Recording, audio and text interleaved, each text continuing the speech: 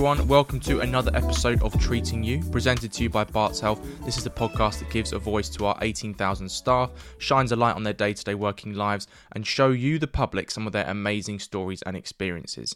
I am your host, Freddie Cocker, and I work in the communications team here at Barts Health.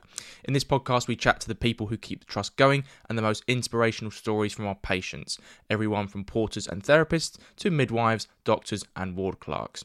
We discuss how they came to be at Barts Health, their healthcare journey, and how they treat you. Dr. Frankie, welcome to Treating You. Thank you for taking the time out of your, I'm sure, very busy schedule of influencing and juggling multiple lives at once to chat to me. How are you getting on? I'm good, thank you. Thank you for having me on. No problem. We've got a lot to talk about, so I want to just dive in straight away. Can you first tell me briefly how and why you got into healthcare, your journey into Barts Health and St Bartholomew's, and then this social media platform you've built for yourself? Yeah, so that's a hefty journey. So I've always been interested in healthcare, and that was very much my career path from school. But through medical school, I became interested in research and I got involved in a lot of academic projects. And I was also very interested in health and fitness and living a healthy life, because it's very easy to not do that as a medical student. So I got into learning more about nutrition and exercise, and I actually did my personal training qualifications whilst at university and worked as a PT to help fund my degree. As that grew, I started putting my research skills to use and learning more about the science behind exercise and healthy living and things. And then social media came about, and I noticed how many myths and misconceptions were floating around on social media, and how many people are giving unqualified health advice. So as I graduated and became a doctor, I then decided to step into the space and produce evidence-based health content. And that kind of grew because through working as a doctor, I might see 20 patients in clinic in a day, but through social media, I can access and provide good information that's backed by true evidence for many more people, sometimes thousands. So it's kind of all grown quite organically.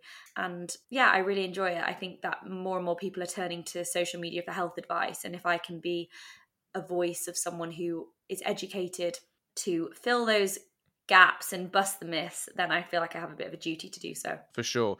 You obviously balance quite a lot there, and I'm sure it can be pretty exhausting. So how do you manage it and have a semblance of healthy work-life balance for not just your well-being, but I guess your sanity as well? Well, I think that it stems from a genuine interest. And I think when you are passionate about multiple things and you have multiple priorities, it's a lot easier to fit it in. I genuinely like exercising, so I find it quite easy to fit that into my day. I'm genuinely interested in the topics I'm talking about, so I'm often reading the research about those topics anyway. So to put that content out on social media and share it with others in a digestible way is not a huge chore for me.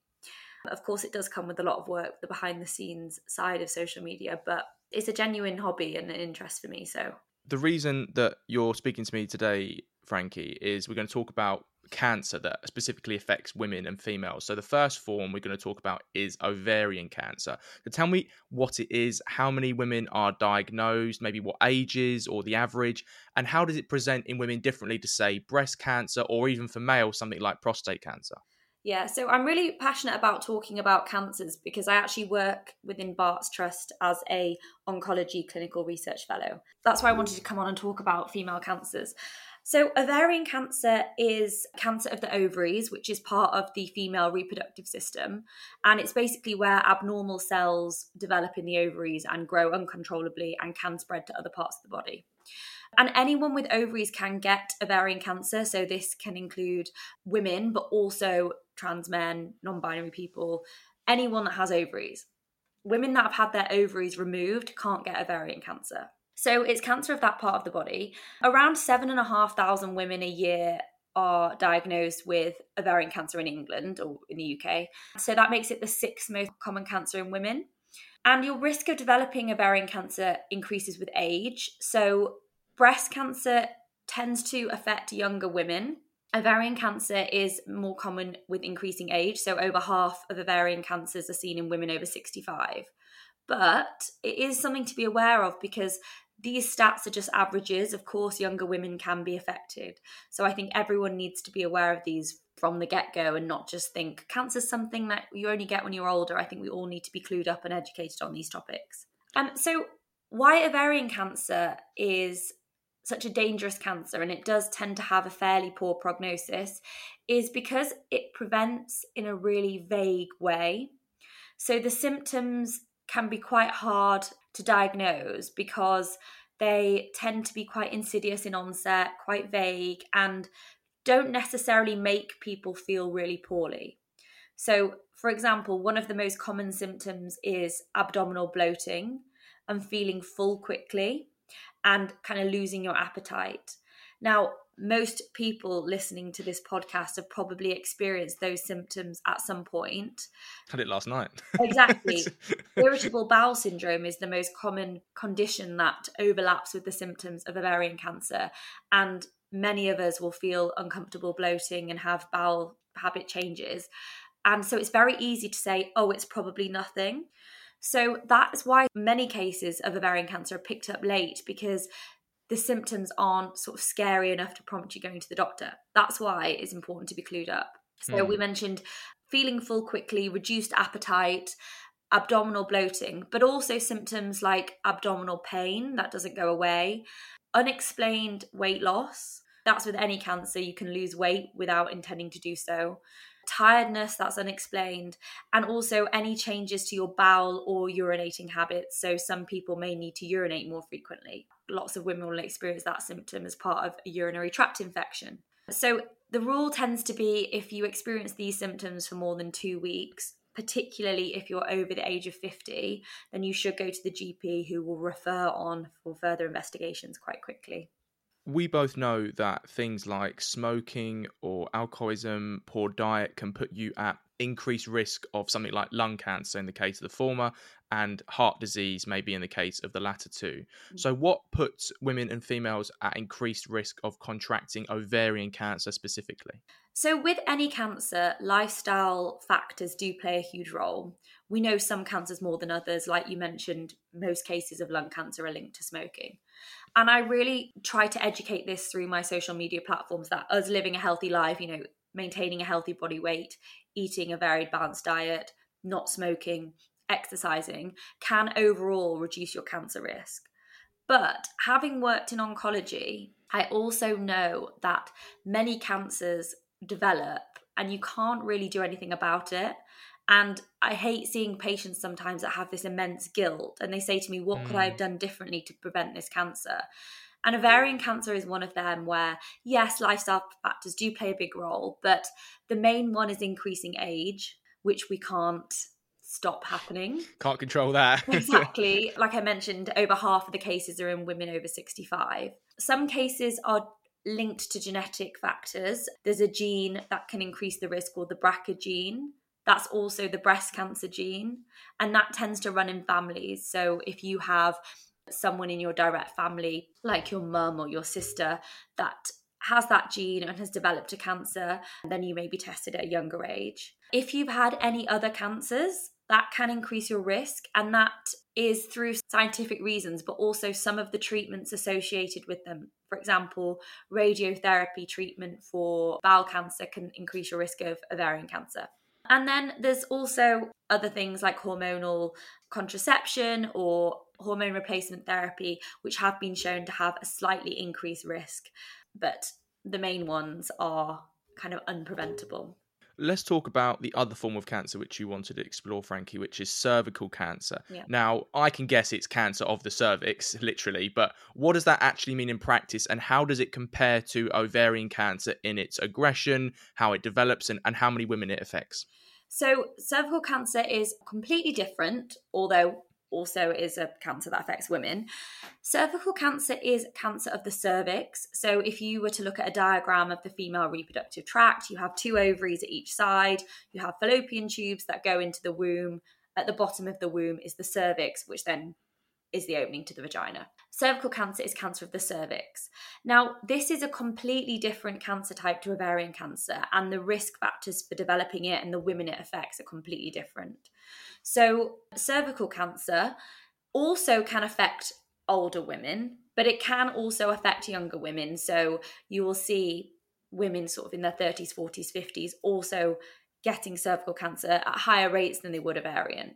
Cervical cancer got a lot of awareness when Jade Goody, the Big Brother star back in the day, died of cervical cancer, and she was very young. And that's why this is a cancer that's so important to talk about. Now, we mentioned with ovarian cancer that there's some risk factors that you can control, but cervical cancer is almost entirely preventable. And that's because we have a vaccine for the HPV virus, which stands for the human papillomavirus. And this is responsible for about 99% of cases of cervical cancer. So this is a really devastating cancer type for women that get it. But through increasing education and awareness, we can prevent most cases. I'll chat a little bit about HPV because that's something that's extremely confusing for women and causes a lot of anxiety. So HPV is human papillomavirus, and essentially most people who are sexually active will contract this virus at some point in their lives. Oh, wow. Although it is transmitted through sexual activity, it's not one of the traditional sexually transmitted infections like chlamydia or gonorrhea. So anyone that's been sexually active is likely to have contracted this virus at some point in their lives. But there's over 200 strains of HPV, and some are higher risk than others. So if you were to contract HPV, most people will maybe contract a low-risk strain and are likely to clear it through their own immune system within a couple of years. So most people will catch HPV through sex, and then their natural body immune system will clear it from their body. In some cases, you may contract a high-risk form of HPV. The high risk means it's the ones that can cause cancer. And your body, your immune system may not be able to clear it. And then over time, having HPV in your body can cause the abnormal cells to develop. And then over a kind of 5 or 10 year period, that can lead to development of certain cancers, not just cervical cancer, but also some head and neck cancers, anal cancers as well. There's so much to say about HPV. Essentially, that's the story about the virus. But from 2006, I think it was, they introduced a vaccination program for girls and boys aged 12 to 13, so year 8 of school, to have the vaccination against the most high-risk strains of HPV. So it vaccinates against strains 6 and 11, which can cause cervical cancer, but also genital warts. And it also vaccinates against other high-risk strains 16 and 18, which are responsible for over 80% of cervical cancers. So this is why cervical cancer is almost entirely preventable, because we have a vaccination program and we also have the NHS cervical cancer screening program, which we'll talk about shortly, which is the smear test. And then similar question to the last topic, what are the symptoms of cervical cancer in comparison to ovarian cancer? Are they more or less obvious? So obviously, these are all generalized statements because some women with ovarian cancer may have no symptoms or they might have blindingly obvious symptoms. With cervical cancer, in general, it's a little bit easier to diagnose because it causes more scary symptoms. So the most common symptom is vaginal bleeding, and that's unusual for the woman. So not the same as a menstrual period. It may be bleeding after sex, which isn't normal, bleeding in between periods, or bleeding after a woman's already gone through the menopause. So as a woman, if you notice abnormal vaginal bleeding, you will know something's not normal. Whereas in ovarian cancer, having a bit of bloating, we've all been there and it's very easy to dismiss. Some other symptoms of cervical cancer include changes to normal vaginal discharge. So it can look different, be a different colour, different consistency, different smell. Women really get to know their own normal, and any deviation from a normal should prompt you to think, maybe I should get this checked out. And then it can also cause pain during sex or just pain in general in the pelvis or lower back. You spoke about it there. So one way women can keep an eye on their physical health in this regard is going for regular smear tests. Now, this is obviously something I have no experience of. So can you tell the listeners how you can get invited to have one and what to make of your results when you get them? Yeah, one of the reasons that cervical cancer is so preventable is because we have the NHS cervical cancer screening program.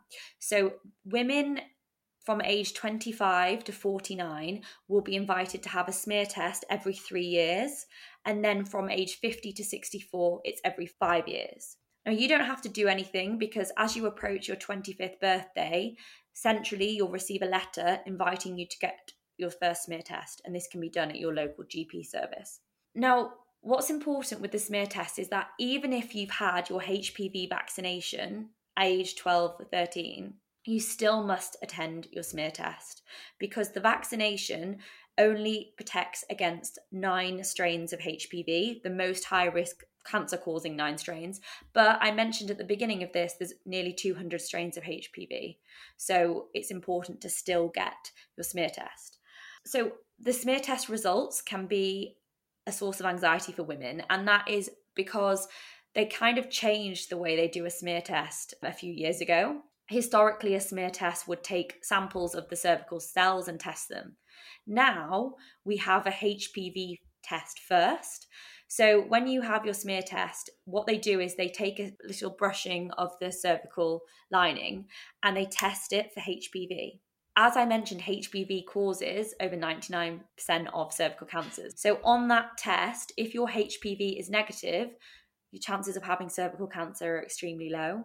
So you'll be sent home, you can relax, and then you'll go back to your smear test in 3 to 5 years, depending on your age. If you're HPV positive, they'll then go on to test the cells. So HPV itself is responsible for 99% of cervical cancers. But as I mentioned, most people get HPV without any cancer. So having HPV isn't a problem. So they then go and test your cervical cells.